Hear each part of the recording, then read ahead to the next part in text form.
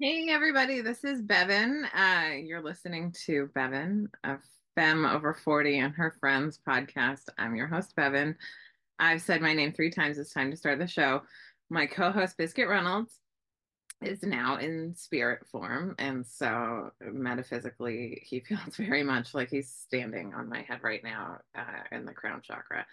Um, I'm really I said that without crying. It has been, I'm recording this a week and a day after he became an ancestor, and his decline while, I mean, you always know your pet is going to become an ancestor eventually because pets are chapters in our lives. I got that from Chrissy Tolley, but it's correct. It's just a time in our lives. And they have these short lives and they teach us so much about unconditional love. And the risk to love is always worth it, in my opinion.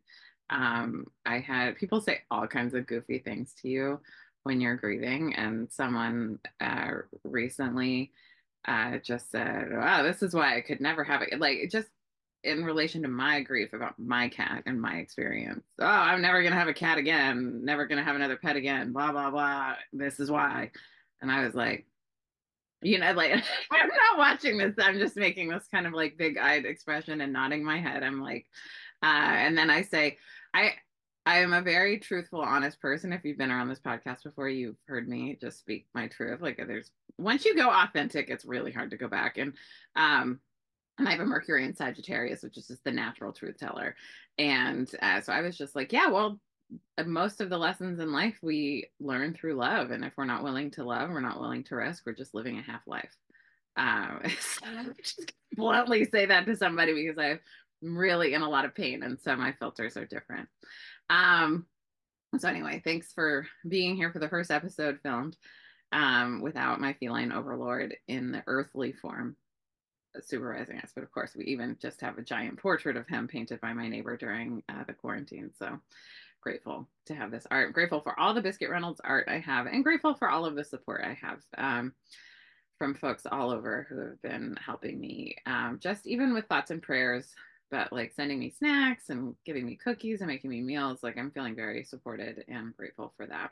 I still haven't even like done laundry since he passed, and so like I have this blanket next to me that has like smudges from him. Those are face smudges from the cat's eye boogers. Yeah. Okay. Anyway, I miss him so much. Like it is like anyway, this isn't a grief podcast. I say that so much. Today I'm very excited to introduce you to my friend Robin Doxey. She's extraordinary. Like I can't like I had been hearing about her readings for a long time before I finally booked one, and I was really just straight up curious, like what can she see about me? Because I loved what I was hearing from my friends, from what she saw for them. So Robin is extraordinary, and I did not ask her astrological stuff on the podcast, but I remembered afterwards. So she is a Gemini sun, a Libra moon, friend to everybody, a Scorpio rising, I sense the strong Scorpio energy from her, Gemini Venus, and Mercury and Mars in Cancer. So for those of you who are astro nerds out there, like that's who we are experiencing today. She's extraordinary. I'm really excited to introduce you to her, and suggest a reading with Robin Doxey at some point in your life. Like the last couple episodes of this, my solo episodes were about dating. So I will say, like, hot on my list of dates to have, even with someone I was dating long distance, like a virtual date would be to like have them go see Robin, record the reading so that I can hear it later because like I want to know what Robin sees about people. Her special sauce, whatever she has on top of going through the Akashic records, is something extraordinary. So I'm excited to introduce you to Robin. And of course, this podcast is really all about us being cozy on the porch together. Like we're on a virtual porch where pick your coziest porch furniture you'd love to sit in. And we all have our favorite cozy blankets, and we're just sharing together. Robin hasn't been on a lot of podcasts, which I was surprised because she's so articulate, and such a good storyteller and a very good teacher. But anyway, I love being like a first time podcast host with people. I think I'm gentle. Gentle, but I ask the good questions. So before we get started, I would love to tell you how you can support this podcast. I can draw a direct line for the art that I'm creating today to the support I've been receiving through my Patreon page. Patreon, Patreon.com, is a membership support site. It's safe and secure that allows folks like you to support creators like me who create work that you enjoy. It's like taking the record industry out of the intermediary between fans and artists. I love Patreon for what it has enabled me to do, and the relationship it's enabled me to foster with the people who want me to win the most, who like are very excited about my work. My aerobics class, Fat Kid Dance Party Aerobics, FKDP. So it's patreon.com/FKDP. Is the primary thing we support through the Patreon page. All of my Zoom classes are available to anyone at any level of Patreon support. I also create a lot for my Patreon supporters. So you get early access to podcast episodes. So you're watching this early if you're on my Patreon. You get stuff I don't share other places, my spiritual self-care lessons. You get access to my Discord community, which is like our online locker room where you can make friends. And also like I have a little special diary over there and like forest feed and things like that I just only share there. I also have an on-demand level of membership with on-demand aerobics classes. So if you want to not miss a thing, like my in-person classes, which I've started teaching in person more frequently, and my in-person classes, I record those for the on-demand membership. I have been doing a grief support stretch series of classes. I got a great question actually from a Patreon supporter about like, so what is the grief support stretch and why is it different? So these are that I wanted to support people in these times, and a lot of people are. I don't know a single person who's not going through grief of some kind, whether acute personal grief or just like general grief around this state of the world. And I believe that grief work is almost like expanding your nervous system, and like expand, like grief practice is joy practice, right? It's like, how do I open myself up to having new experiences while also acknowledging and presenting the pain that I'm feeling right now, right? And I think sometimes acceptance is just like, it's not assigning what you're presently feeling to the rest of your life. But one of the most powerful things we can do is just be very present in our body and with our feelings. And so the stretch fest, it's the slowest I've ever taught things. It's a lot of tying breath and movement together, but not with yoga. I mean, I think some of the movements I do are yogic, but it's standing or in a chair. It's not on the ground, because I find when in my body, which is a fat body, I have found floor work to be not great for me and harder to access. It's one less barrier to entry for me to just do something standing, right, for 11 to 15 minutes. And that's how long the classes are. So I record all of those for my on-demand membership. And I just set up, it was almost like an artistic endeavor because I wanted to learn more grief support stretch modalities that could help people hold grief and pain. And so it's very slow and it's a lot of breath. So it's breathing in, breathing out, just some basic stuff that's actually really hard to do. And I've actually had to coach myself through breathing when I'm in acute grief. Like when the big feels come, I just have to breathe in, breathe out. That's the focus, right? And so it's a lot of that stuff. So I've been learning like some acupressure points. Here's a gimme. I'll give you this, like just this crease below your hand, right along the wrist, right in the center of that. Just rub that very gently. No big pressure, just a light rub for about 10 seconds on each side. And that will help to relieve your grief feeling. So when you're feeling pain or sorrow or frustration or any of the big things, you can just be present with your body, breathe, ground your energy, and just do that kind of stuff, right? I also like this one right on your third eye, which in evolution is your first eye. It's the first one that evolved, but right here, that's an acupressure point. It only takes 9 seconds for this to reduce your anxiety. So just put your knuckle right on your third eye, and that helps relieve it. I also, when I teach it at aerobics, I do this in regular aerobics too, the third eye one. But I tell you to remember that you're a unicorn when you're anxious and put on your unicorn horn. So anyway, brief stretch. That's what I've been doing. It's my little artistic endeavor right now. Not little, my big artistic endeavor that I've been enjoying greatly. And it's a 17-week series. So we're going through the end of March, and it's been really cool to learn things bit by bit. And my ADHD brain loves a little iterative challenge, like we learn everything. And I call it Terrapin Tuesdays because Terrapin Station is my favorite Grateful Dead song. And I wouldn't even call it a song. I would call it a metaphysical transportation device because it takes you someplace. It's a really great vehicle for feelings. So we're doing a different version of that song every week. And anyway, it's a great class. I've talked about it a lot. Patreon.com/FKDP. So if you missed any of them, if you're listening to this long into the future and I'm not teaching it live on Zoom anymore, you can go back and watch the recordings because they will be there in the on-demand membership. So I hope you will consider supporting this podcast because I love to get to support you through free resources like my podcast or my blog at queerfatfemme.com. Lots of archives. I really want you to understand there are so many ways to become a happy, successful adult. And there are so many ways to do it that are outside of what people were taught. I think we're really taught like just a couple versions, like be a rock star, be an athlete, go to college. Those are your options, right? Like, whereas there's like myriad options. There's so much more than that. So Robin is amazing. I'm really excited for you to get to know her. On with the show. Welcome to the podcast, Robin Doxey. Yay. Hi, Bevan. I'm so excited you're here. I always like to start business in the front. So please tell us about who you are and what you offer. Okay. Before we begin, I do want to express my gratitude to you for inviting me on that. And I would also like to extend that gratitude to all of the people who are listening to your podcast, and that I'm just grateful today. So now, some of the most uncomfortable parts of speaking is like actually speaking about myself. So I am Robin Doxey. I am a channel of the Akashic Records. This is what I currently do. This is my professional psychic job as it is right now.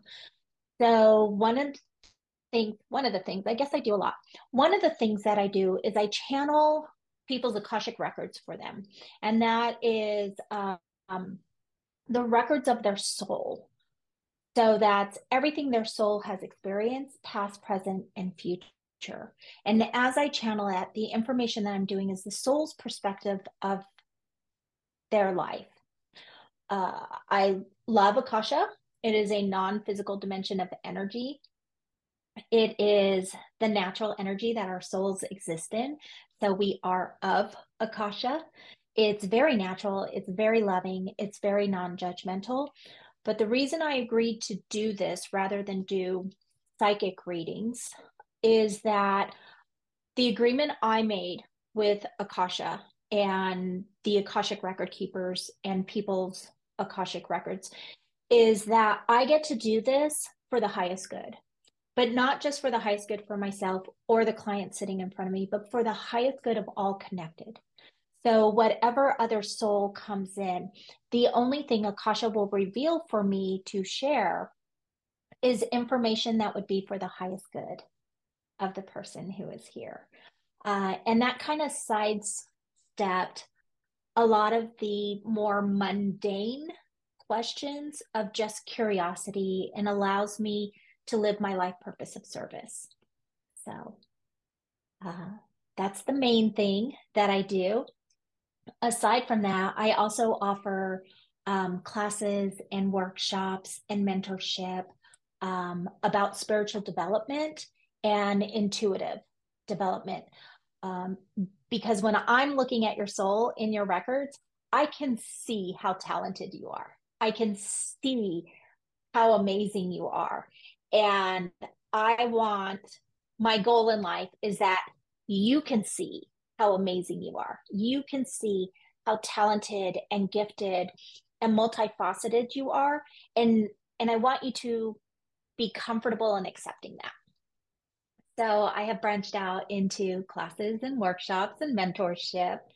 And soon I will also be doing a Patreon so I can get even more personal with people for doing those things. And so basically, in my professional life, I walk my life path, fulfilling my life purpose. I absolutely love that. I love that not only are you a practitioner, but you're also teaching, which I think is so valuable. I really think I've been to a lot of Akashic Records practitioners, and you have a special sauce that is unlike anybody I've ever connected to. And I don't know what it is about what you can see or how you can see it, but like you're definitely like if I hierarchical or if I put in order like people I think you should see to understand yourself better in a way that we can't, like I open my Akashic records every day, but there's stuff that you could see that I couldn't see without your help. There is something to it. Like also, your website, I want everyone to go to robindoxey.com. It's beautiful. Her whole aesthetic, if you're listening to this, is like blue purple hair and like a cute blue shirt, and that is what the website looks like. Will you tell us about the bluebird? It's a blue robin on your website, right? Yes. So I've always been Robin. Actually, my parents picked a different name for me. And the day that I was born, while my mother was recovering, my father fed me my very first bottle. And he saw me, it's a normal, you touch the baby starts rooting for the food. When he saw that, his words, what came to his mind was like, oh, she's just like a baby Robin. And then my name became Robin. So I was named after the bird, but I feel like it's the perfect name for me. I've always been Robin. It's never been a nickname. So when it came time for my logo, actually, Chrissy Tully, who I think is one of the most gifted psychics I've ever come across, um, when when I had my first reading with Chrissy Tully, she was like, "I don't know why you're here. You should be doing this. You could do this for me." And I was like, no, I don't want to do that. And when it finally came time, I was like, well, if I were to do that, like, what would I call myself? And she would be like, your name. So everything is under my name, which felt very vulnerable to me. And I was like, well, I've always been the Robin. I've always been the Robin. But blue hair feels natural to me. So I was like, I'm also the blue Robin. So I changed the Robin's colors. Instead of that beautiful soft brown, I changed it to blue. And that's where we came with the blue Robin. I love it. I also love that Chrissy opened this door and was like, Robin. Ay, ay, ay. She's a really good Chrissy one. is amazing. She's like She's one an of the amazing person. she's an amazing person, and it's almost like her psychic readings are like coaching in some ways, like because she'll like Good. she's like good at identifying like the path, the block, and the method, and like softly kindly telling you how to go around and through. I'm pretty sure she's chrissytolly.com.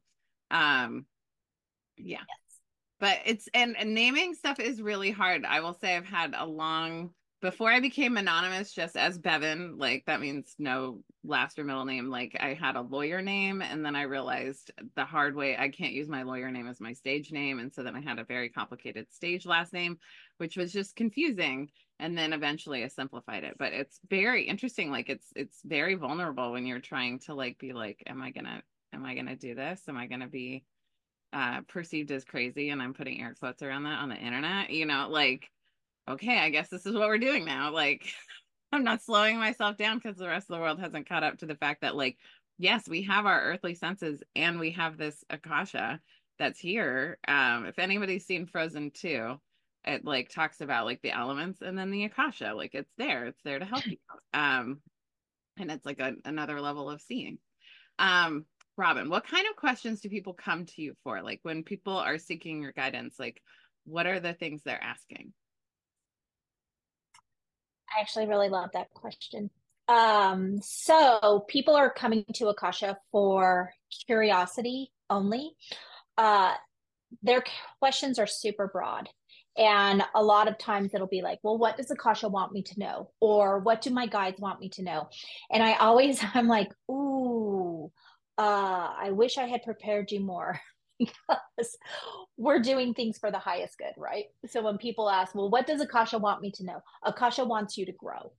Akasha wants you to become more you. So you're going to kind of be handed some very interesting information about yourself that you may not have been emotionally prepared for. So I have a list of frequently asked questions on my website to help people prepare. The bottom line is you can ask anything you want. It is your soul. They are your records. The information is specifically for you and for you only. The questions that are most effective are questions about life path, are questions about, I'm going through this situation. What is the lesson about that? Or what is the block about that? Or how can I celebrate my gifts or express them? How can I express myself better? A lot of people ask about soul contracts, which I feel those soul contracts help us navigate through our lives to our best possible outcomes if we utilize them. And if the other person in the contract is fulfilling their part. So lots of questions about life purpose, life path, soul contracts, past lives, blockages, gifts. And then people can come in for understanding about very specific situations going on in their life. So the big things people want to know about are relationships and career. Family is also a big one. And we can get as specific as you want, or we can get as general as you want. But a lot of the things that we are struggling with or curious about in our life are those are the very life lessons that we actually wanted to have human experiences about. So getting some clarity and understanding about that can help us move through them. Does that make sense? Yeah, absolutely. Um, Okay. when someone's not fulfilling their end of a soul contract, what happens? Dysfunction. That's, that's the easy, short question. When someone is not fulfilled, so say you and I are in a soul contract and I'm not showing up for it. Let's say, I'm really involved in my own ego and perhaps my own ambitions, and I'm not taking our contract of mutual support seriously. And I'm kind of there for you when I want to, but I also want you to be there for me most of the time. And, it becomes an imbalanced energetic exchange. And maybe I'm not showing up with the higher energetics. Maybe I'm showing up to our contract with lower energetics. This can become a very codependent, dysfunctional relationship where one of us feels drained a lot. So this contract's not going very well. You can do two things. Well, you can do more than two things, but you have two main choices. You can stay in the dysfunction and perpetuate the dysfunction of the contract. And we'll pick it up again in another, at the end, we'll be like, well, we really messed up on that. Let's try it again as a different relationship in a different life. Or you can take the lesson from this. You can take that when I showed up for this contract of being mutually supportive with each other, and I showed up from a low energy, and you on the contract, you can take the lesson from that of how do you rise above that low energy? How do you disengage from that codependent dysfunction and grow from it? If you can do that, if you can learn the lesson from this of like, I don't want to be treated this way. I value myself. I value my time. I value my energy. And I value where I put that energy. And you disconnect from this relationship. You have successfully fulfilled that contract because you grew. So that is one way that you can fulfill the contract, whether I do or not. The other way is you can break the contract. You can agree to be like, you know what? I don't want to engage in this contract anymore. I want the support for my life purpose. I'm going to move on to a different relationship where I feel I can fulfill the spirit of the contract. You're allowed to do that. Just because we have a contract does not mean you're obligated to stay in a dysfunctional contract. You have free will and you have choices of what you want to do with a dysfunctional contract. So I try to differentiate that. Just because we have a contract and we're meant to cross paths does not mean you have to remain in a low vibrational contract, but it still gives you an opportunity to grow from the contract. You can still gain the spirit of the contract that propels you further on your life path.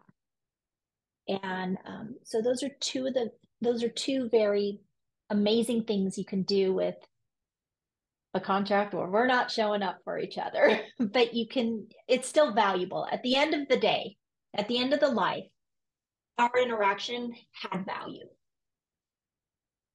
Love that. That's helpful. Because I've experienced people just not showing up and being like, okay, well, I can sense that this Yeah. is something we arranged before, and here you aren't. Um, I'm curious, uh, like, okay, so I've been told that like the universe has backup plans, and I've kind of experienced the universe having backup plans. Like for people who don't show up for soul contracts, like there's like, okay, here's this other. I always believe like God's answers are uh no, but I have something better, yes, or yes, but not right now, right? Like, and like it's usually slotted into those things with the stuff that you want, right? And I'm curious, like, if like how you perceive like there's something better coming in, like, is that like a backup soul contract you had, or just like a backup plan that central casting is using to like move things around? Is Okay. that a very clear question? Um, I think it's a yes and um, type of question. So, yes, there are backup plans. Uh, you know, we make lots of contracts. We make lots of contracts. We make big contracts and we make little contracts. And some of those little contracts are, you need to be at the right place at the right time, showing up as the right energy. We miss those all over the place our entire life, you know. So there are backups. I might pick one up for somebody, that I was like, I have nothing, it's just a human interaction, but I'm picking up a contract that maybe they didn't get to fulfill earlier in their life, or, just didn't hit the right place at the right time. So there are many options for, like, if you miss something, there are lots of backups for that. For those big ones, um, the one I see most commonly is someone is meant to have a child and it doesn't happen because you make this agreement to be in each other's lives, but the parent comes down and has a bunch of life experiences and environmental experiences that change their ability to have that child at that time, and they miss it. And this can be devastating, absolutely devastating. So that soul still needs to come into the physical plane, and they'll choose another family. And it can almost be like that ugly duckling situation where somebody comes in and they're like, I just don't fit in this family.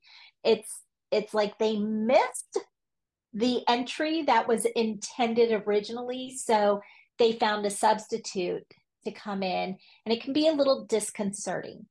But that other person, that parent who was wanting to be a parent in this, another soul, they can make in their human form, their soul can make a contract with another soul to allow them to come in. And that can be through, like, naturally carrying a child. It can be like in vitro, it can be adoption, it can be with another family member having a child, but you have a very close aunt or uncle relationship with that child where there's still parental influence going on. So for the big ones, there are also really big backup plans. On a human psychology level, those can be very, very difficult to go through because there's pain and loss and fear and uncertainty and just confusion. But don't worry, the universe does have you. Oh, I love it. What are your suggestions for people dealing with uncertainty?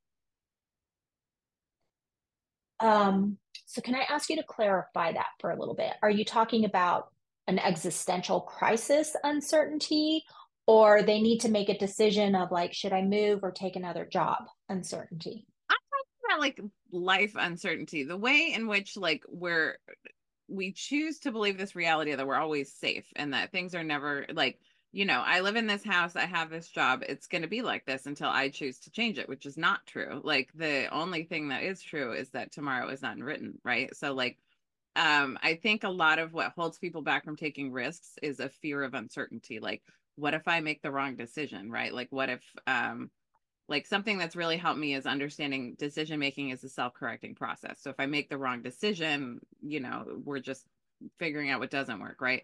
So I'm just curious, like, does that make sense in terms of what I'm asking for in terms of uncertainty? Like job loss, Yeah. And like housing crisis, breakups, like grieving, like all of that is just a period of uncertainty because you've never experienced this before and you're scared of what the results might be. Um, that's kind of what I mean by uncertainty. I actually really love the way you answered it, Bevan. That, life is our decisions are self-correcting. I love the way you answered that. So we are not meant to live in a vacuum, nor are we meant to live a static life. This wanting to know what the answer is before we actually take a step towards the unknown, that's a control issue. Excuse me, let me take a drink. Oh my God, look at that robin on your cup. I'm I'm feeling akasha uh uh inhibiting my answer to that. So I'm going to try to translate that in a more general thing. The angels in akasha, I asked them to allow me to speak to the person who needs to hear it. Mm. So I think the person who needs to hear it, I don't want them to become dependent upon this answer. So here is the thing. We want to control our outcomes based on past trauma because we've been hurt and we don't want to feel that hurt again. So we believe if we can control all the external factors, we'll be okay. But we didn't come to life to be okay. We came to life to be human. And I love what you said about self correcting. It's okay to make the wrong decision sometimes. Most of the time, it's okay to make the wrong decision.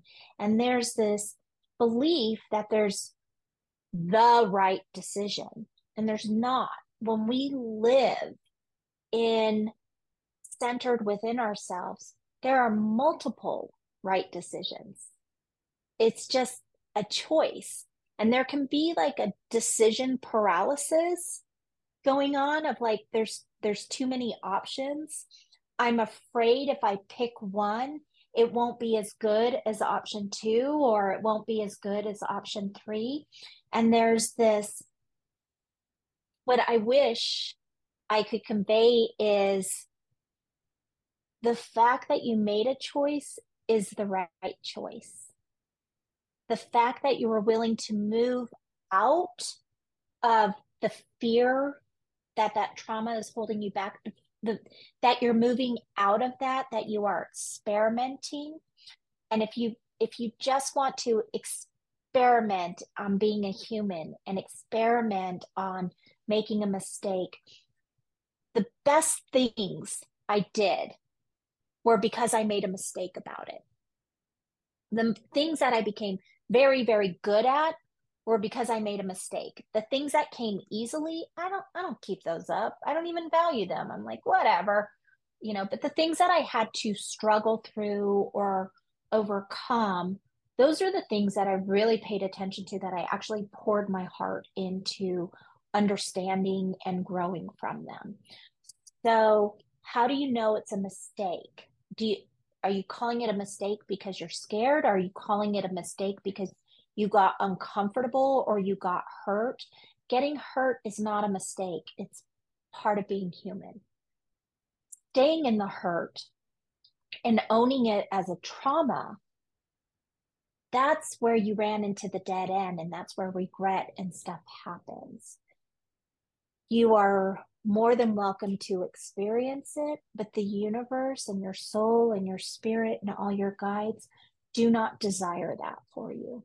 They desire you to move through it, to move over it, to move past it, but they desire you to move. Life is not meant to be static. Wow, Robin, you're so good. That's a really, I mean, it's true. I mean, what is a mistake? Mistake is just, I intended it to turn out this way. It didn't. And so, or maybe I would have made a different choice, but now I can learn from that, make different choices moving forward. I think people get really stuck in regret energy. I'm listening to Matthew Perry's autobiography again because I just couldn't get it out of my head. And I was like, well, let's dive back in. And he really stews in his regrets. And it's interesting because I have regrets, like times in my life where I would have made a different decision if I had the knowledge now.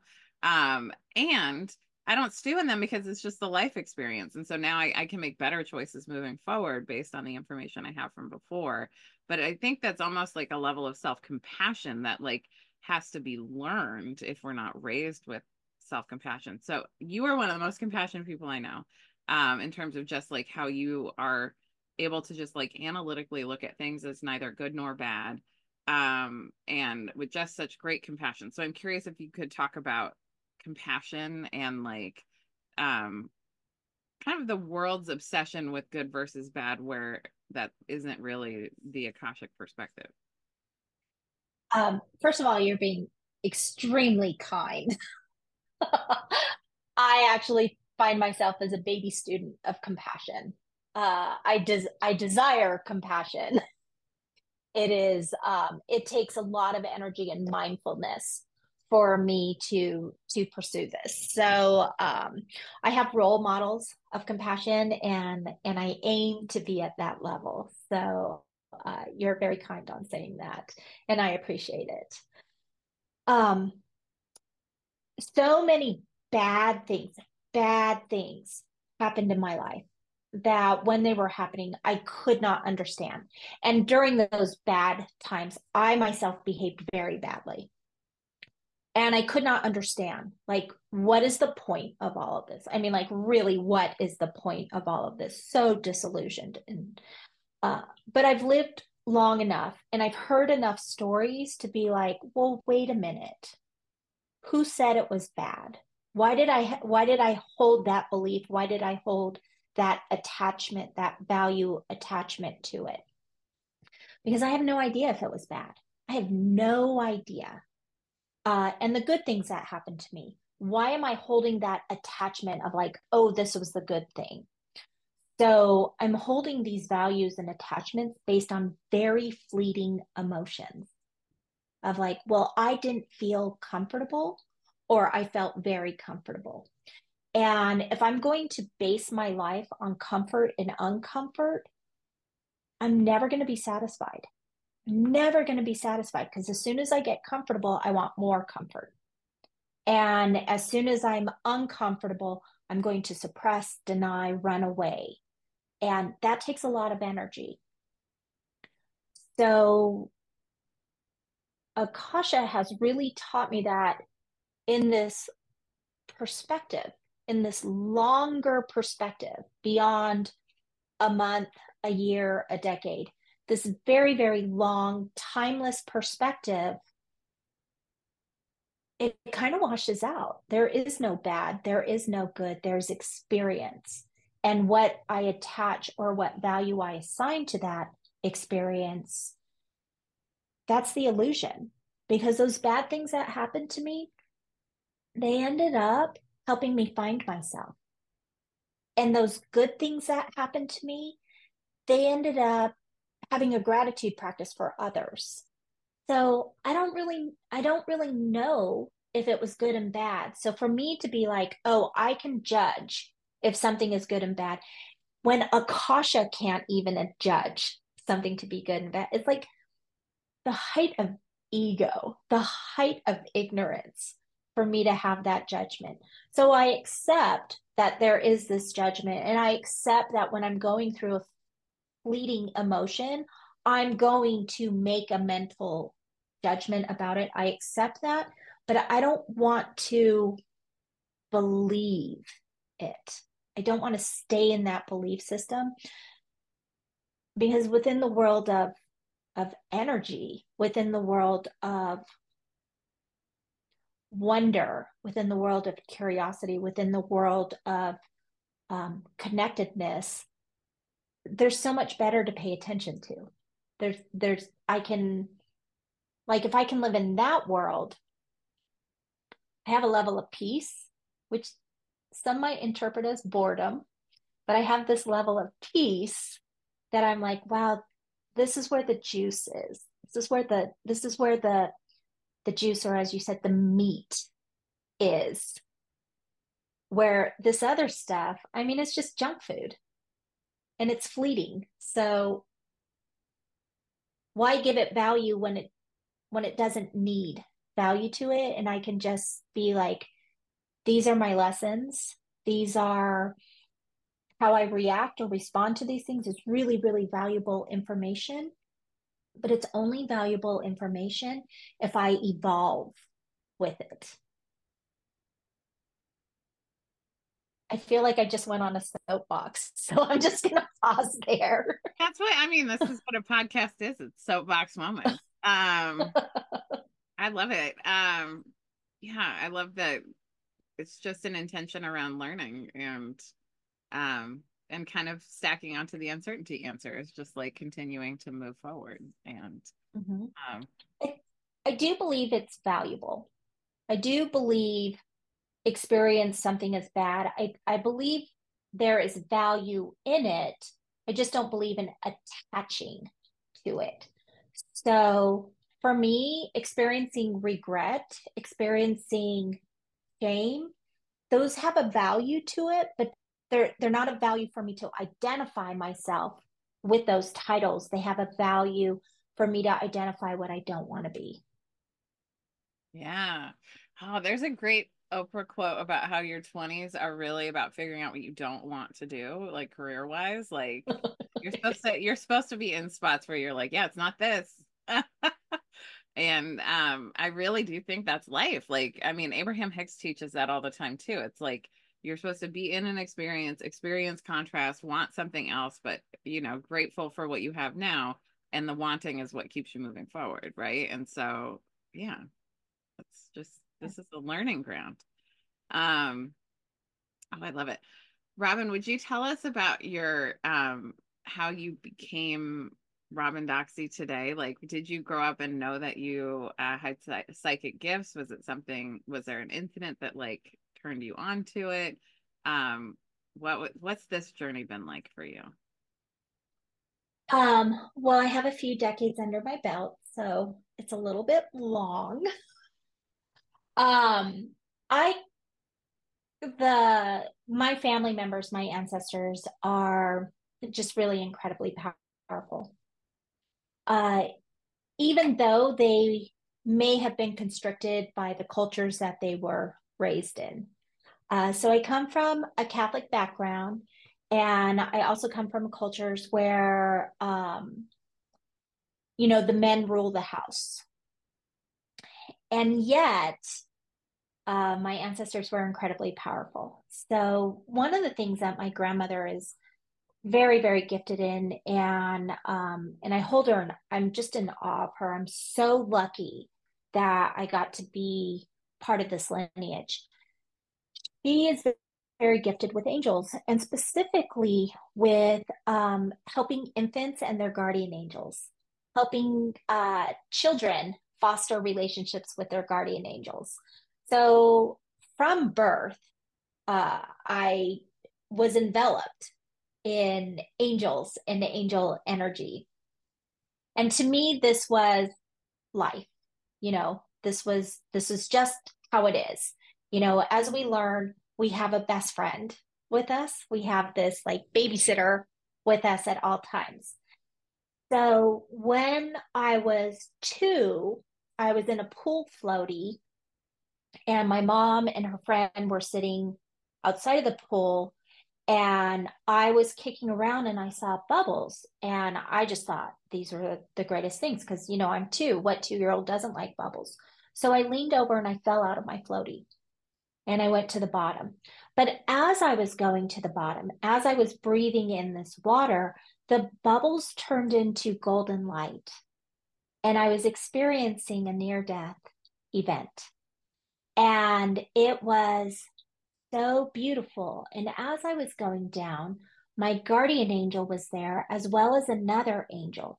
And I got this flash of what it is, like what is waiting for me on the other side. And I got to experience a connection with true love, a connection with pure love and consciousness that even as a 2-year-old, I understood this is it. This is it. And I wanted it so bad. Like I was so happy to be dying, um, enveloped by these two angels.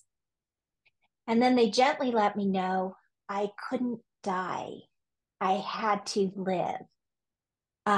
So they encased me in their wings, and I was no longer inhaling water.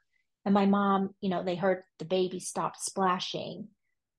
So her friend, who just happened to know CPR, dove in, dragged me out, and brought me back to life. So I just had the most amazing, beautiful experience to this most amazing, painful experience. And I was so disappointed. I was like, oh, this is going to suck. But from then on, I had the certainty and the knowledge that I had this best friend. I had this guardian angel who was my best friend that I could always turn to for solace and protection. But I lived in a very westernized, patriarchal, capitalistic society. And my entire childhood, whenever I would bring something up about the colors that I see or um, the animals or these little people who were talking to me, the adults just continuously let me know that I had a very active imagination. And then as I grew up, my brightness attracted a lot of greedy energies. And I didn't like it, and I didn't like being hurt. So I learned how to hide myself.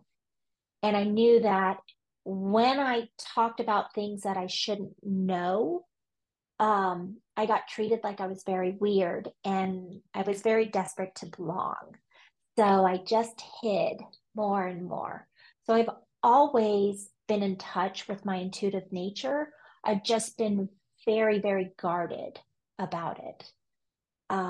And I tried to do a lot of different things. And it wasn't until my mid 20s that I was like, you know what, Robin, you really are a healer. You need to get healing.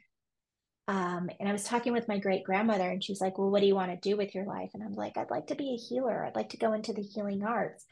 And I love my great grandmother, who was like the most proper Mormon ever, who told me, she's like, well, honey, you need to shit or get off the pot.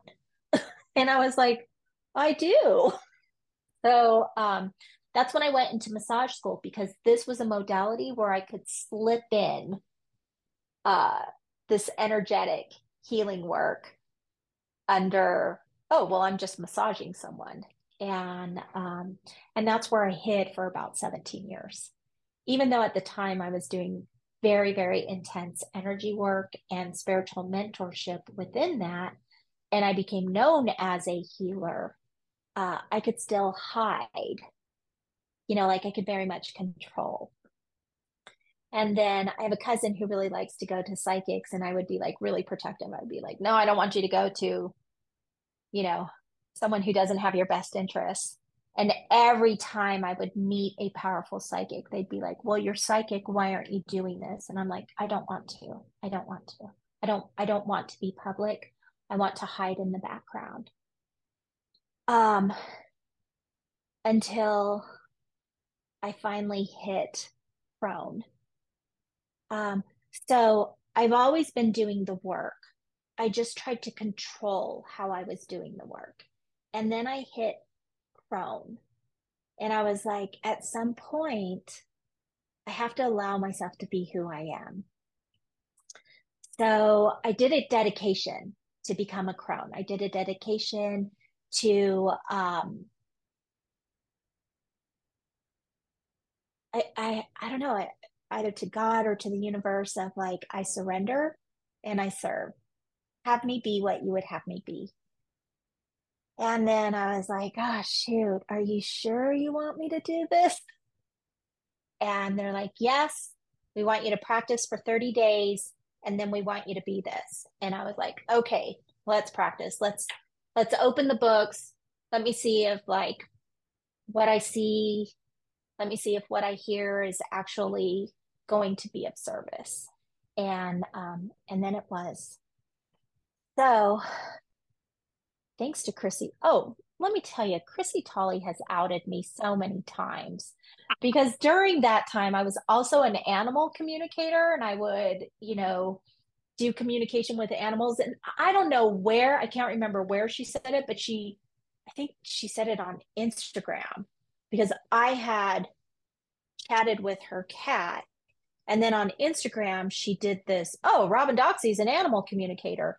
I didn't actually know she said that. I just started getting DMs and I'm like, I don't know what's happening here. So that is how I became a professional animal communicator. And then, yeah, she is just, oh, Robin Doxey does this. And I was like, oh, I don't actually do that in public. And every time she says it, I'm like, well, I guess I do it in public now. So, Robin, you have so many gifts to share.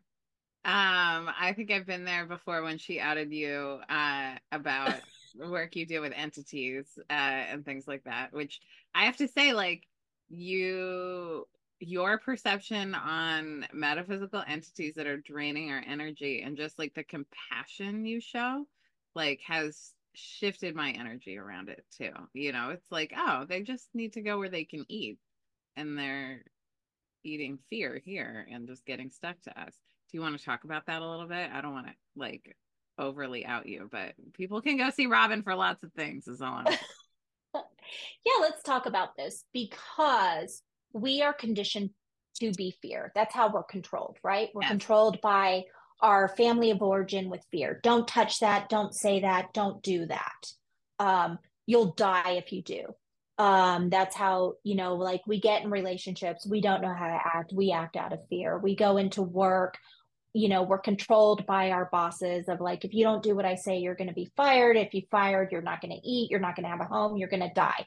So Yeah. there's this constant, like, not only fear, but fear that we're going to die, fear of death, like we are absolutely ruled by fear and we make decisions by fear. When we're in a state of fear, we are open to energetic parasites. Some of these parasites are sentient and some are non sentient. But fear leaves us vulnerable. And the more we fear, the more vulnerable we are.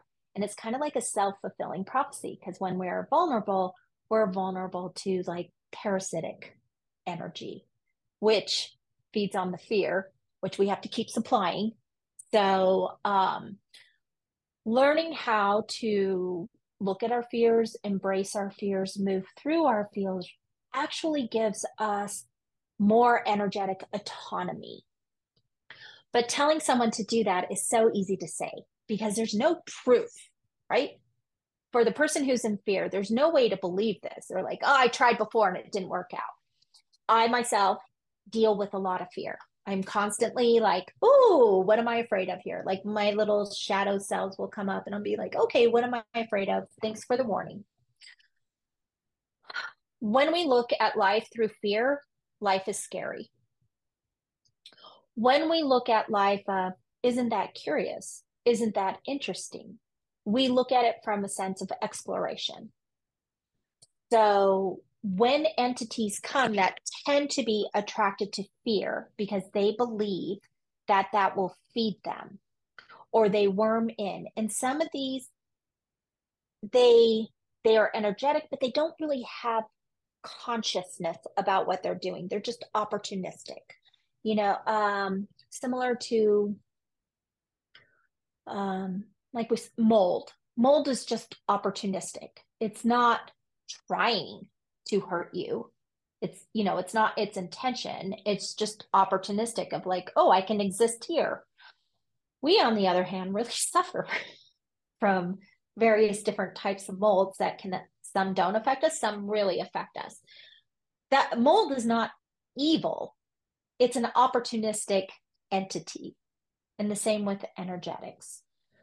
So I have been attacked multiple times from negative entities and energies. What is my shield? If my shield is fear-based, everything that attacks me is evil. If my shield is gratitude-based, everything that attacks me is like, oh, that's interesting. I'm grateful I'm protected. So yeah, I also experience fear and doubt and imposter syndrome and guilt. What are the other ones? The big ones. Anger, um, jealousy. For me, jealous. My experience with jealousy is like, ugh, that's the grossest one. That's the one I want the least of. So, but it happens. When these things happen, they put breaks in my shields, and these entities find ways to come in and feed on that. Those can be short-term things, or those can be very long-term things. One of the things that I do is help people get autonomy over that, to help people find autonomy of their own choices and their own energy. And sometimes this can be very quick, depending on the person's willingness to release the lens of fear. So this can be very quick, or this can be very drawn out. But that lens is really what's going to determine how corkscrewed in those entities can be. So people have a lot of different names.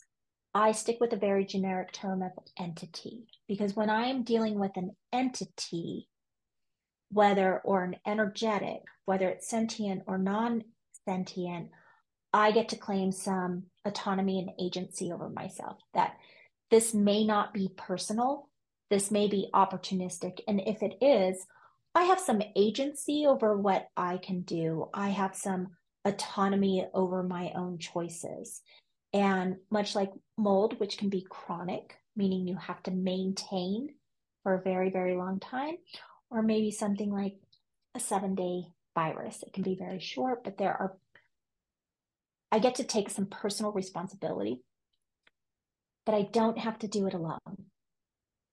We do not live in a vacuum.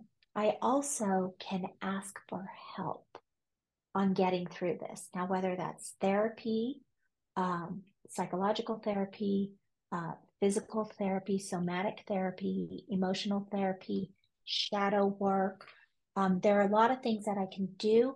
And if I accept help from well-meaning, if I accept help from love, I now have even more defenses, or like I can be shored up while I am removing this, gunk and stuff. So if I name it through a lens of fear, I give it power. I'm not saying that these things are not serious. They can be very, very serious.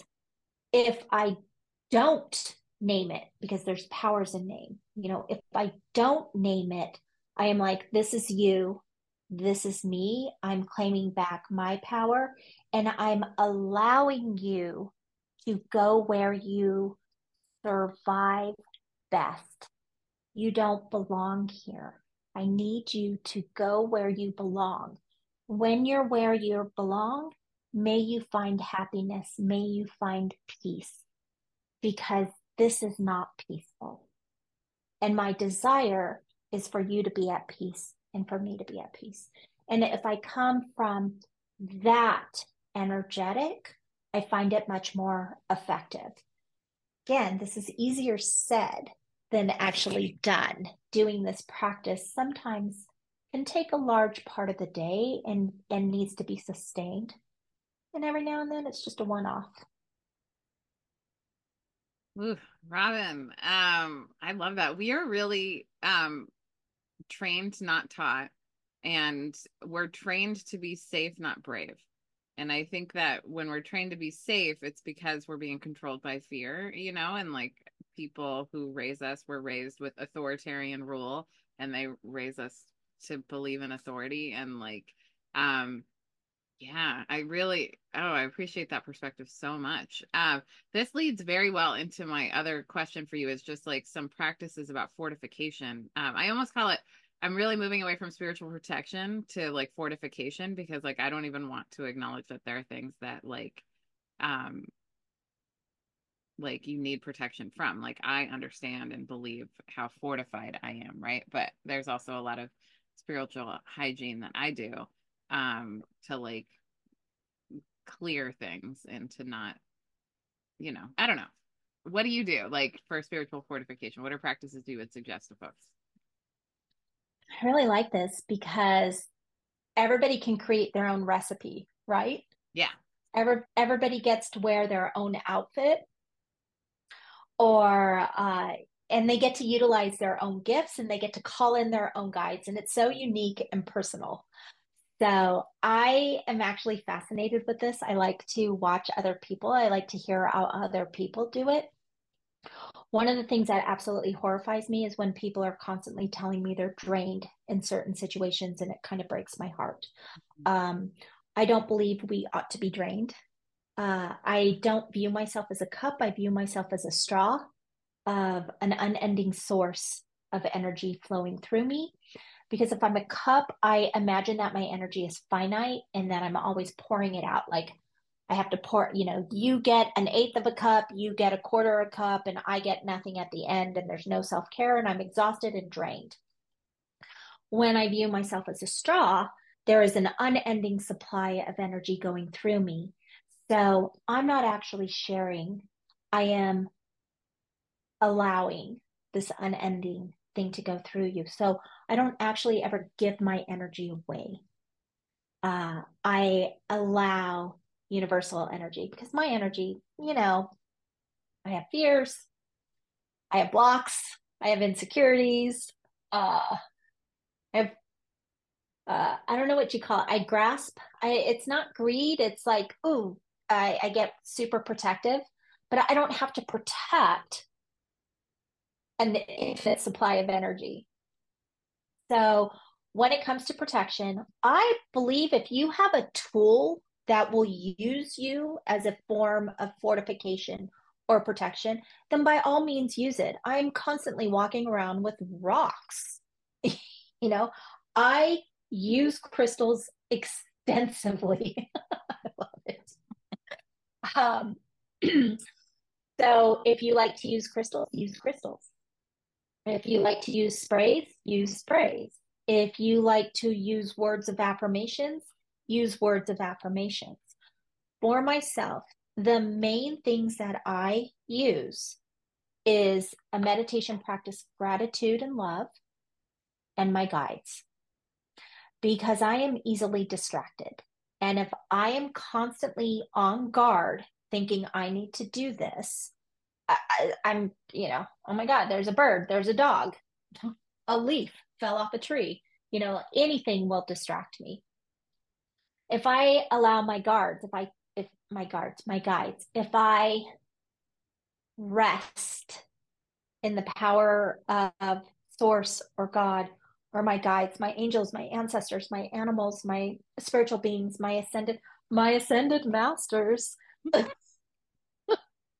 um, I allow them to do the fortification, you know, allow me to be in a state of grace that I may be of better service for my highest good as well as the highest good of all. And I frequently, especially when I'm around people that are triggering me, I pull in my guides. I'm like, I don't know how to handle this. Like, I am about to really. do some trauma reaction going on here, and I don't have time to sit and deal with this. Please stand between me and this person so that whatever kind of draining energy or whatever kind of trigger or cord that I may be tempted to engage in, please stand between us and stop it. So I utilize my guides a lot. I use them for bubbles. I use them as like flaming swords. I use their wings for protection. I use, actually, I just ask them to, like, whatever you think best. And then I move through my day that I have this going on with me. I spend a lot of time talking to my guides. I spend a lot of time in doing practices of receptivity so that I have this relationship, so I have this trust. And it doesn't mean it's perfect, but it's good enough. And then the other thing I do is I have a ongoing gratitude practice that I do throughout the day to bring coherence to my energy so that I'm not splintered into a bunch of different parts. I say this does not happen 24 hours because an hour before talking to you, I was like, oh, wait, I don't actually know what I'm doing. Should I be nervous? Maybe I should be nervous.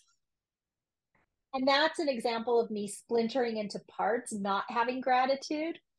And I think I told you before, I was like, angels, can I be nervous here? My angels were like, no, you're fine. Just trust Bevan. Just trust Bevan. And I was like, okay. Um, so I'm saying all this. I don't want to portray that I maintain this on a 24/7. Like I maintain this like in 15-minute intervals of like where I check in and be like, okay, let's check in. Are you centered? Are you grounded? Are you loving? Are you clear? Are you expanding and are you empowering? That's my CLEE filter of like, am I moving? Am I energetically moving through these filters? And if I'm not, ask for help. Wow. Okay. There's so much good in that. Okay. First of all, um, I love how you talk about the straw and like because I think that we get a finite amount of energy for ourselves. Like that's our energy for us, right? And like when we're not trained how to just like tap into source energy, which is an infinite supply of loving energy that we can flow into like our clients or like whoever we're doing work with. There's a great Grateful Dead lyric I love, which is let it be known there is a fountain that was not made by the hands of men. And that is what I imagine. Like that's the energy I serve from. And then our energy is for our healing and our work and the lessons we're meant to be on in earth to do. I think a lot of us come with like a double mission, like both like our soul lessons, but then also things we're supposed to help with the collective. And I think those things come from like the desires of our soul, right? Like and like the things we create. Um, but like everyone has different ways they're meant to help, like healing or art creation, speaking truth to pseudo power, building bridges with people. Like there's a lot of ways, and this is like also an activist matrix too, like when people want to make social change, like there's a lot of ways to do it, and like resources you can offer that don't drain you and don't deplete you. Like pay attention to the things that bring you joy and vibe up your energy. I also really love that you in segments every day, you're like checking in every 15 minutes. Like, so will you go through it again? Are you clear, grounded, centered? Um, yes. So I myself personally, am I centered and am I grounded? Um, I use the chakra system. So I check in with my Earth Star chakra and my Soul Star chakra. Am I centered and grounded? Is there a central line going through that's clear? And am I grounded? So that's my personal energy. The energy that's channeling through me, what is the quality of that? Is it clear? Is it loving? Is it expansive? And is it empowering? And that's a personal thing I mean, you're welcome to use it. You're welcome to use it. Um, but like I was saying before, when we're doing fortification and working with our guides, they're so specific and unique and individual to each of us. I think it's important that we embrace our individuality and our own special recipes that, like we have our own spice. Let's spice our recipes according to our strengths. So those four things of filtering how energy flows through me. So if it's not loving, I'm not accepting the energy. If it's not empowering, if it's like shrinking or constrictive, I'm not accepting the energy. If it's not expansive, meaning like it's not interconnecting with the expansiveness of all energy, I don't want it to come through me. And if it's not clear, I don't have time for it. Yes. So, Oh, okay. I love that. And also, that was another thing I loved about what you said because everyone is unique. We're supposed to be different. And so everything you learn in metaphysics, if I can teach you one thing, it's take what you like and leave the rest. Like you're not meant to be a cookie cutter of this one person. I will say like a big launch pad for me with developing my psychic gifts super intentionally and starting my spiritual fortification was Teresa Caputo, her first book. It just kind of laid out some basic spiritual hygiene, and I was like, I need to do that, and it changed my life. Like it was just so helpful for me to just even be mindful about my energy and clearing it and grounding myself. Even though I'd heard those things before, I didn't really understand how to put them in practice until I heard someone's practice. I tried it on, and now I've like continued to just gather things from people. But that's such a good, clear, loving, expansive. What's the third one or fourth one? empowering. Empowering, expansive and Yeah. empowering.